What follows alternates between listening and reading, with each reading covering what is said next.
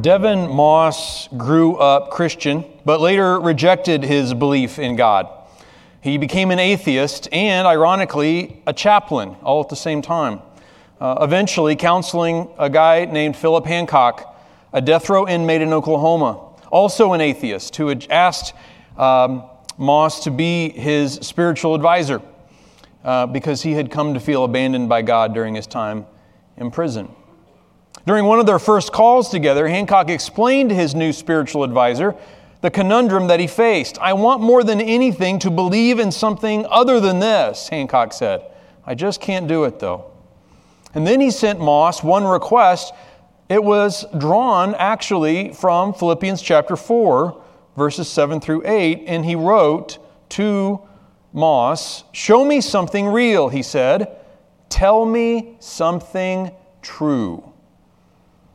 After more than 100 conversations, their relationship came down to one morning last November 30th, Hancock's date of execution. That last morning, Moss wrote out in a notebook what he planned to say to Hancock in their final minutes together. He rested a hand on Hancock's knee and recited the words that he had written in his notebook. "We call the spirit of humanity into this space. Let love fill our hearts. We ask that in this transition into peaceful oblivion, that Phil feels that love, and although this is his journey, that he is not alone.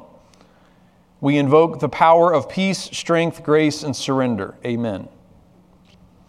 I share this story not in judgment or in criticism, but with empathy and grief. Two searching souls, hungry for something more, but somehow refusing to see. The blind leading the blind, as Jesus put it. Heartbreaking and telling.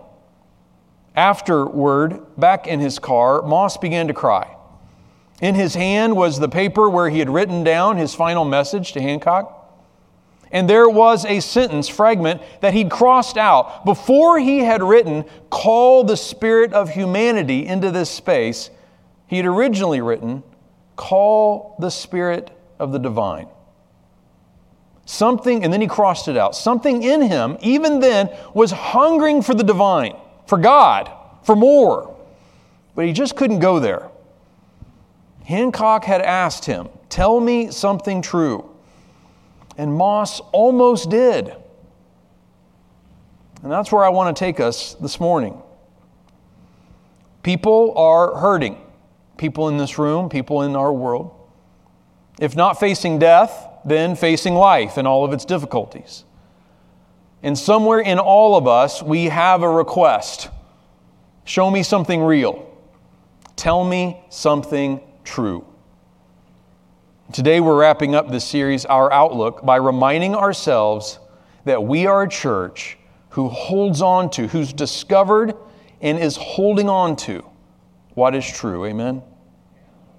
Now that's not at all unique to this church. Certainly, and biblically should be the case in any and all churches. But we certainly hope that it's deeply real and experienced among us in our church. Paul once described the church to young Timothy as the pillar and foundation of the truth. So, to move through this thought, this topic this morning, I want to introduce three words to navigate us. Maybe three words to remember, to keep in mind this morning. And those three words are word, worship, and way. We are a people who search for and who hunger for what is true. And here's how we found what's true and how we keep finding it. Let's start with word. Often you hear me say that if you don't own an easy-to-read copy of the Bible, you can always take one of those off the cart home with you to keep, right? That's because we know just how valuable it is to be able to open up God's Word, to read it for ourselves. In Romans 15 it says, "For everything that was written in the past," referring to Scripture itself, "was written to teach us." And we recognize that we need taught, don't we? We recognize we have things to learn. And the good Word of God is where we learn the most important things about life. The true Word of God is our source of truth. 2 Timothy chapter 3, Paul says this, all Scripture is inspired by God and is useful to teach us what is true, to make us realize what is wrong in our lives. It corrects us when we are wrong and teaches us to do what is right.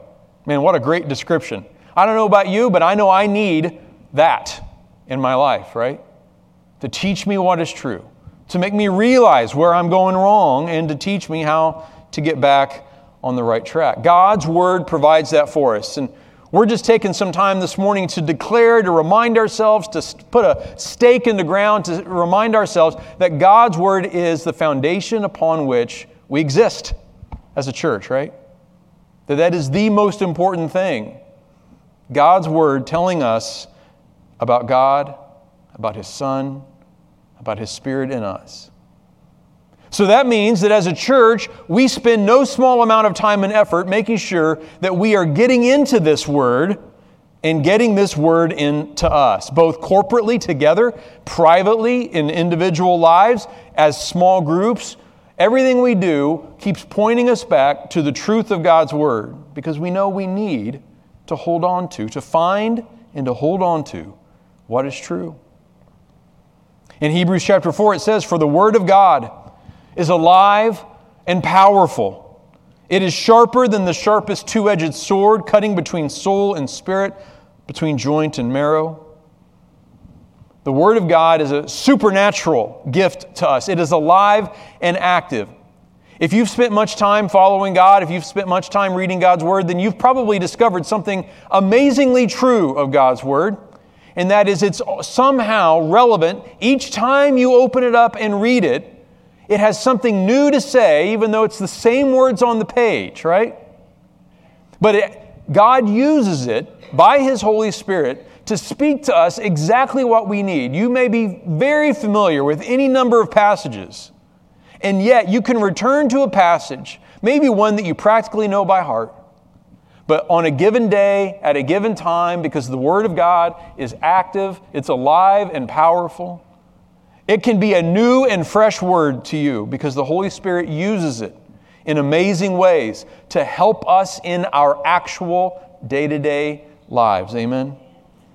So we believe the Bible is a supernatural document, a miracle, written by human authors, but inspired and preserved by God. It is a gift, and we're glad to have it. It is the source of truth.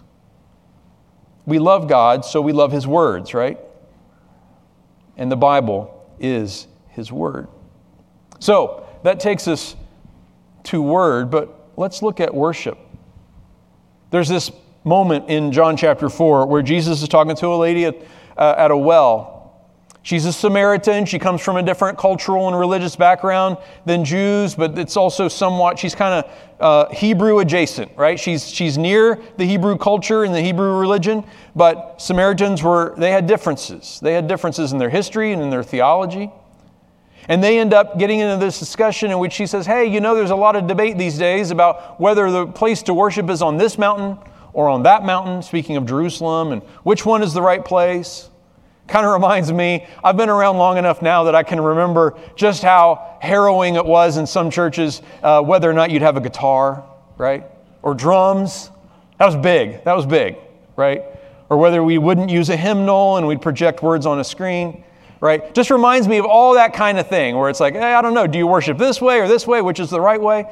And when they're in this discussion, Jesus just bypasses all of that. And He says something super profound. He says to her, the time is coming. Indeed, it's here now, when true worshipers will worship the Father in spirit and in truth. No mountain is necessary, no location. You don't have to have the correct address. It's not about where you are, it's about who you are. It's what's going on inside you, in spirit and in truth. The Father is looking for those, He says, who will worship Him that way. Think of the song we just sung, one of my absolute favorites. Here's my heart, Lord. Speak what is true, right? Or we bring our whole selves in all our mess and in all the things we're learning and in all the things we're working on and in all the things that are good and all the things we know that are less than good. We bring it all to Him.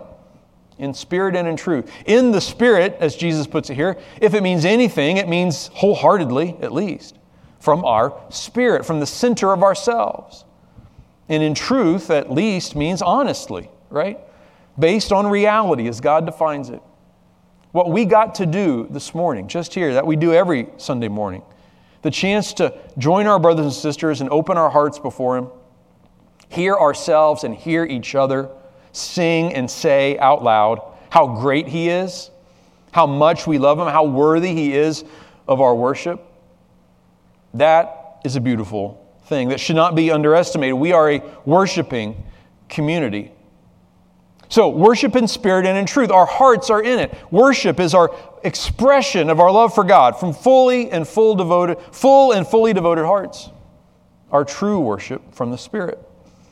And Jesus says God is looking for sincere, wholehearted worshipers. People who just want to declare how great He is. Not good singers, thank God, right?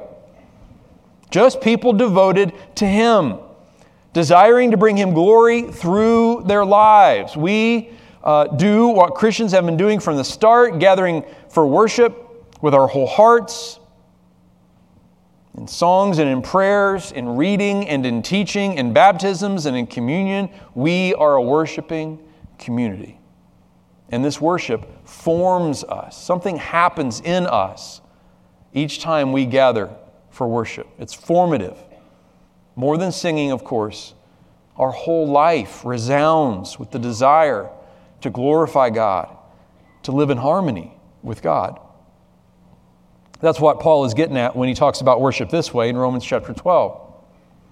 He says, "And so, dear brothers and sisters, I plead with you to give your bodies to God because of all He has done for you. Let them be a living and a holy sacrifice, the kind He will find acceptable. This is truly the way to worship Him." He's reminding his readers, and we need reminded of it today, that worship isn't about that hour on Sunday morning necessarily, or the way that with the songs that we sing or how we sing them. Ultimately, it's an expression of our whole lives. He says, give your bodies to God, meaning give your whole selves to Him as an offering. Give your whole life to Him in worship. See, our word worship was originally the Old English word worthship.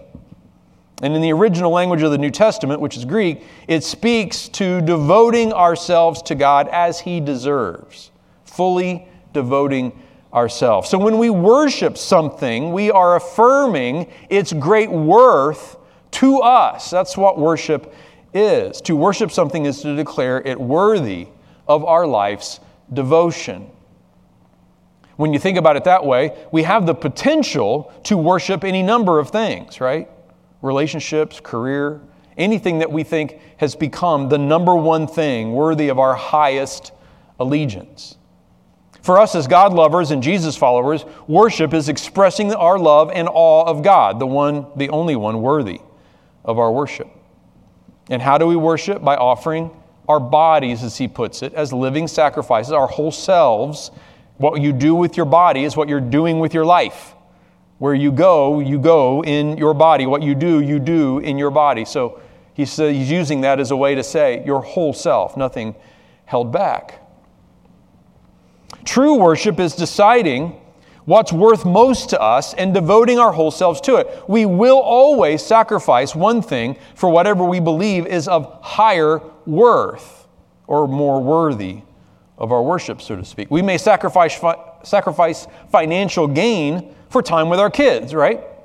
Because they're worth more, we've determined. We may sacrifice time at work or out with friends or enjoying a hobby so we can invest time with our spouse because we've decided they're worth more. We may choose to sacrifice sleep or activities or travel so we can feed our soul and calibrate our character by staying engaged with our church family and with God because He's worth more. It's a decision we're always making all the time. So worship of God is making choices throughout our lives that keep Him in first place. Decision after decision, priority after priority, we're continually deciding He's worth the most, right? 1 Corinthians chapter 10 says, whatever you do, do it all for the glory of God. I think that's a basic summary of what we're talking about here. So we may say, I'm going to church to worship God. That's good. But I can also go to school to worship God or to work. I can run errands to worship God, visit a family member, or take a walk to worship God. And what a world this would be, what lives we would live as we continually learn what it means to worship God with our whole selves. Sounds pretty good to me, right?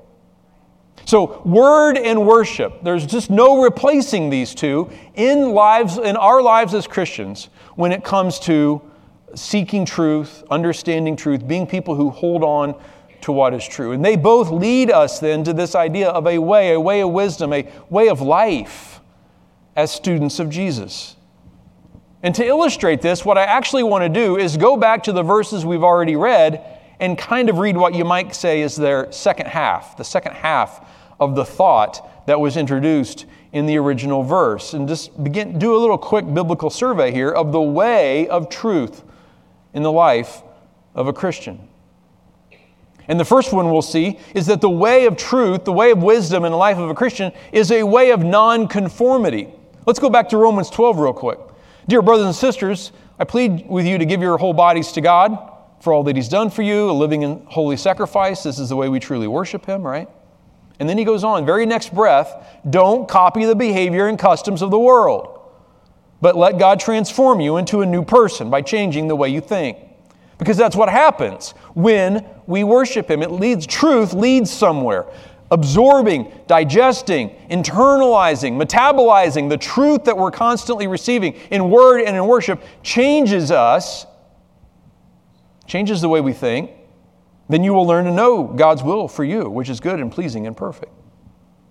So don't conform to the patterns, the rhythms, the ways of the world, he says.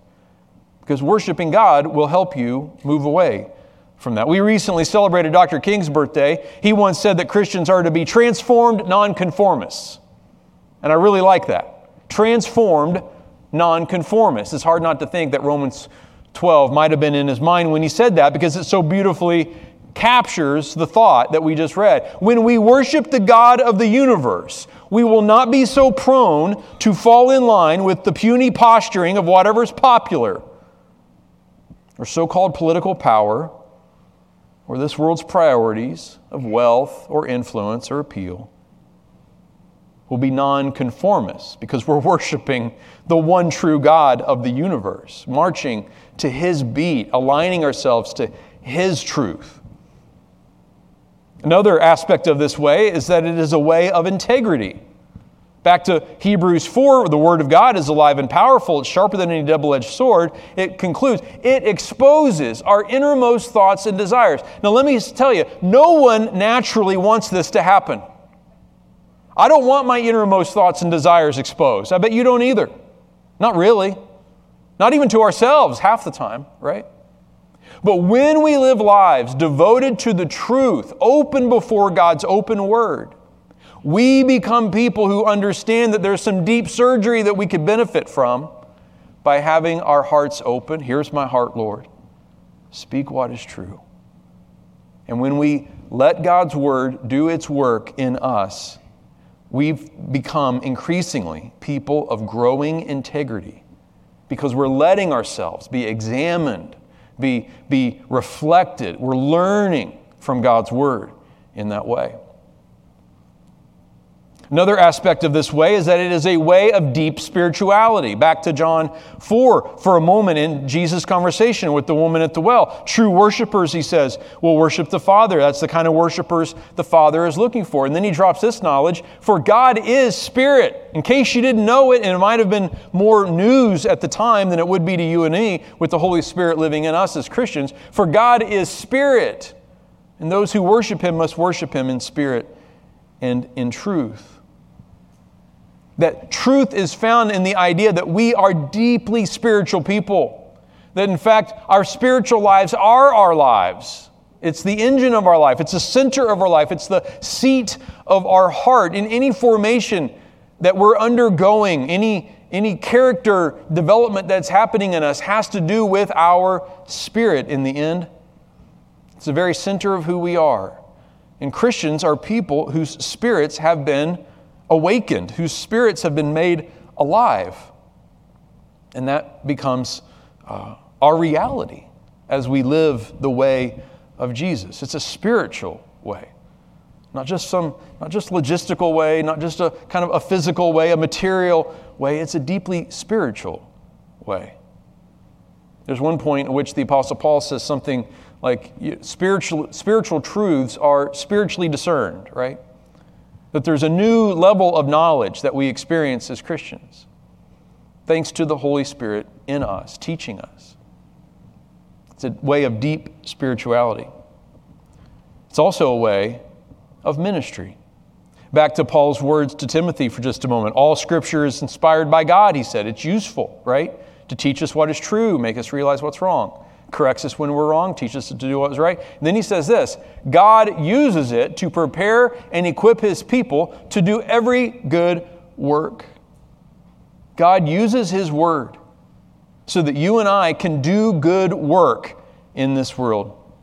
That's where that deep spirituality I just mentioned is balanced by a work ethic, by a sense of service to our fellow human beings. That it's not just going deep into spirituality and knowledge of God's Word for the sake of knowledge of God's Word.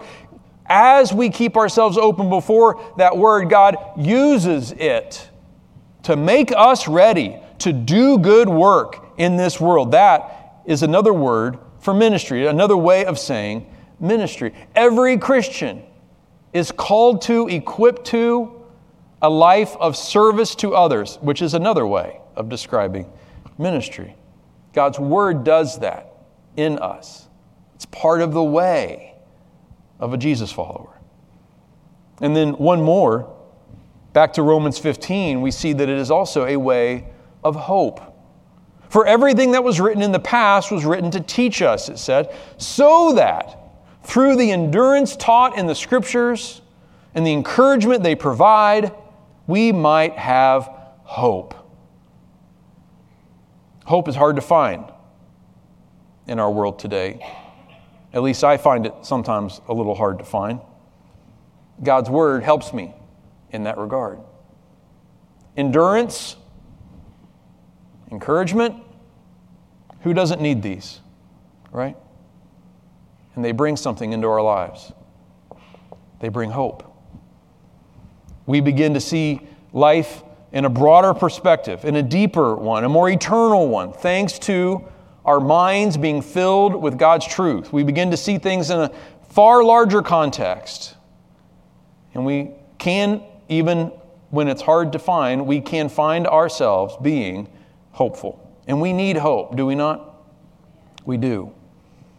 So, word, worship, way. There's a wisdom to life. And we, as a church, always want to be a people who are searching for, who are hungering for what is true. This is how we find it and keep finding it through God's holy word, through worship of our holy God, and in walking in His holy way. Now, if the kind of church I'm describing and have been describing this past month is one you'd like to learn more about being a part of, let me invite you heard Kate mention it in the video, to something we call Membership FAQ. It's today, after second service, in the Children's Center. Appetizers and childcare are on us. That verse that Hancock, if you recall, the inmate in the prison there asking for advice from a guy named Moss, that verse Hancock mentioned in his request was Philippians 4, 7 through 8. And it goes like this. After exhorting his readers to go to God in prayer about whatever is on their mind, Paul writes these words that meant something to this spiritual searcher. Then you will experience God's peace, which exceeds anything we can understand. His peace will guard your hearts and minds as you live in Christ Jesus. And now, dear brothers and sisters, one final thing.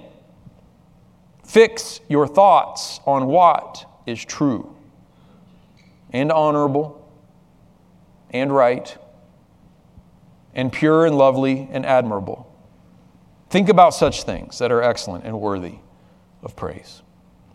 That is who we are and who we'll always aim to be. Amen? Amen. Speaking of our church, we've been taking some time over the last few weeks here to consider what's next in terms of our own future here at Outlook. What's the next wisest step as a congregation in what has been a long and beautiful journey as a church? And we've been doing that by providing the really compelling context of our church's history over the last 150 years. So, 2 weeks ago, we started with our founding in 1866. Last week, we looked at our steps that started in 1909. Today, we're going to look at our next chapter. And so let's enjoy this video for a few minutes, and then I'll be back to say a few more words and to wrap us up. Enjoy this video.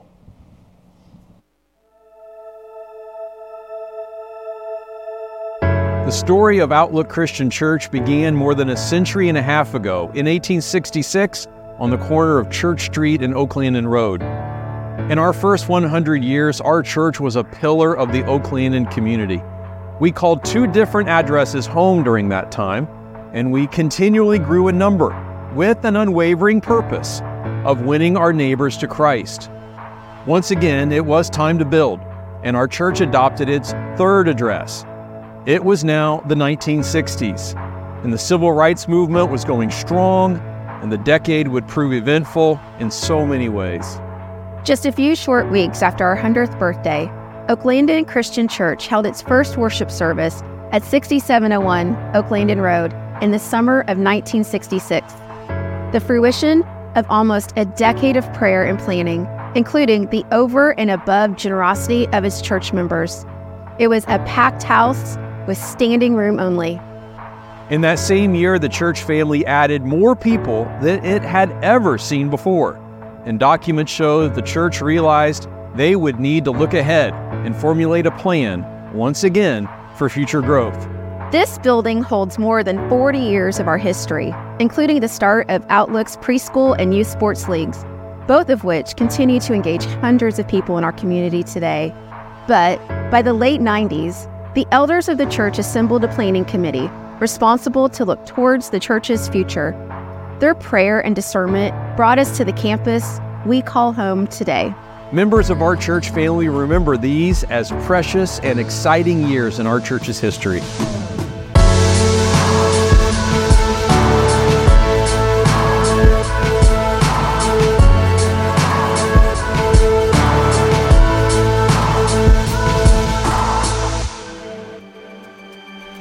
When we came, we right away knew that we belonged, and it was 1978, I think. In the late 90s, when we became a part of the congregation, I think we joined our first Sunday. We immediately got into a group. We've just found our niche, both of us, where we felt we could serve the best. It was very Bible-based, making disciples and reaching out to the community. I mean, people were active. Nothing has ever taken the place of being an Outlook. It's just been such a support group, through life's ups and downs, and just everything that you experience. Kept me growing spiritually. We can't imagine not being part of a church fellowship, because that's where the Velcro keeps you in the way. So it's added immense value to our lives. The big addition was the Family Life Center. When that took place, we had a lot of excitement around here. We wanted to do a sports ministry to draw people in. Once the drywall was up, we had painting parties. And we would gather along a wall or something, and then you could tell where each person left off. I remember one Sunday that they actually ran out of parking places. And this is terrible, to have to turn people away because we don't have a parking spot for them. We had become landlocked, and the opportunity to go up or go down was just not there. Ultimately, the fact that we're growing and expanding, we cannot do that here. We needed to move. We didn't want to have blocked up all of the grassy area, because then we have no place for the sports ministry.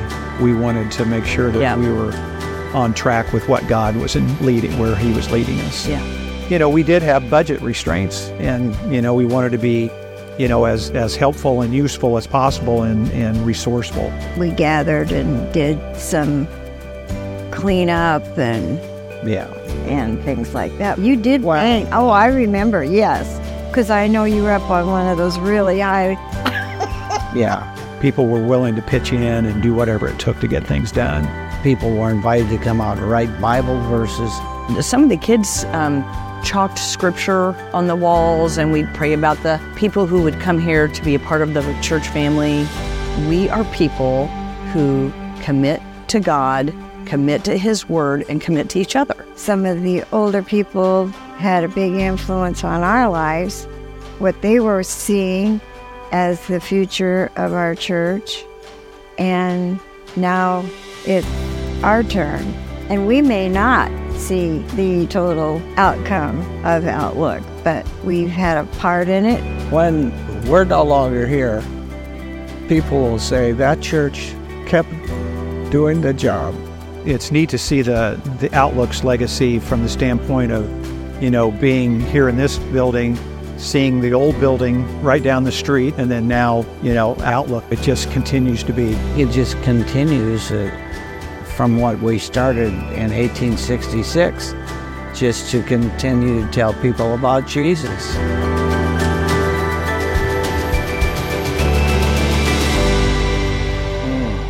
Wow, that's so good. I'm really excited that we're starting this new initiative called Legacy. It is an opportunity to rally together as a congregation and generate our generosity toward our next worthy goal. As these videos have made clear in their beautiful retelling of our church's story, we are a church that is constantly looking to what's next and making whatever sacrifices, taking whatever steps are needed to begin to get there. Such progress and united effort have always been a part of our church. And so this important next step for us is moving our mortgage towards zero. Is a huge step of faith, required huge financial sacrifice and to move to this new campus back 15 years ago. And then a few years later, we more than doubled the square footage of the building, which was very needed and necessary.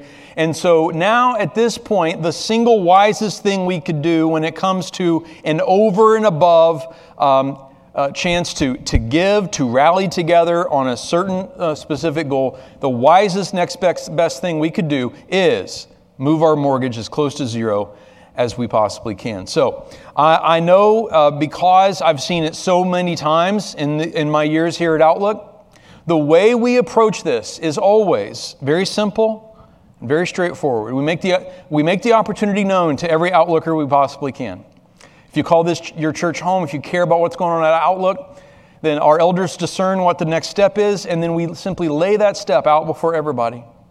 And then we just ask you to pray. Hopefully you feel as fully informed as you can, and we make every opportunity to get that information out to you, and then we ask everyone to pray. And if everyone prays, and if everyone takes whatever step they feel led to take in terms of an over and above commitment for the next 3 years, we are confident that that is all that needs to happen for the Lord to do, whatever the Lord wants to do through this church, His church, because it is His church. Amen? And that has paid off, that has worked, so to speak, that has been fruitful every single time that we simply ask God's people to pray. God works through those people, and then the result is what God wants. And here we are still today. So, if we're talking about a mortgage, though, let me just take a second to share a few bottom line numbers. First, our mortgage, as we start the 3 years in March, our mortgage will be $3.7 million. Our total assets here are a little over $9 million.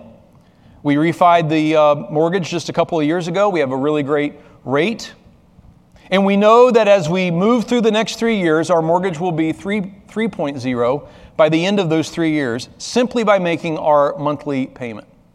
So who knows, and we don't presume to know, but who knows how much less the mortgage could go just in these next few years, based on the generosity that we all generate together. Now, I would ask you, if you haven't picked up a print piece, you found a brochure on or near the seat that you're in. If you haven't grabbed one of those, feel free to take one of those home with you. And I also just want to highlight that everything about the Legacy campaign is online at outlookchurch.org/legacy, including the videos as they drop each week. I also want to invite you to email me anytime with any question, comment, curiosity that you may have.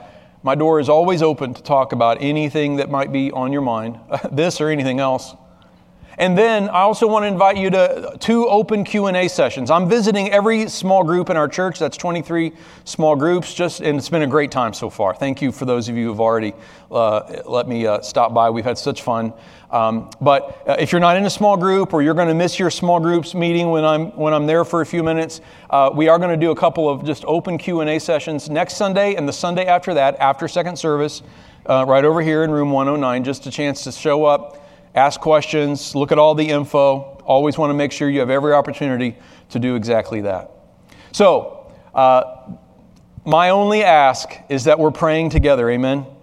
Seeking the Lord for whatever He wants to do through each of us to help His church move into the next chapter of what is 150 plus, almost 160 now, years of service to our community. It's a real privilege to be a part of that, I have to say. And I'm really glad you chose to worship together this morning. We love you. God bless you. Have a wonderful week. Thanks for being here. Go in peace.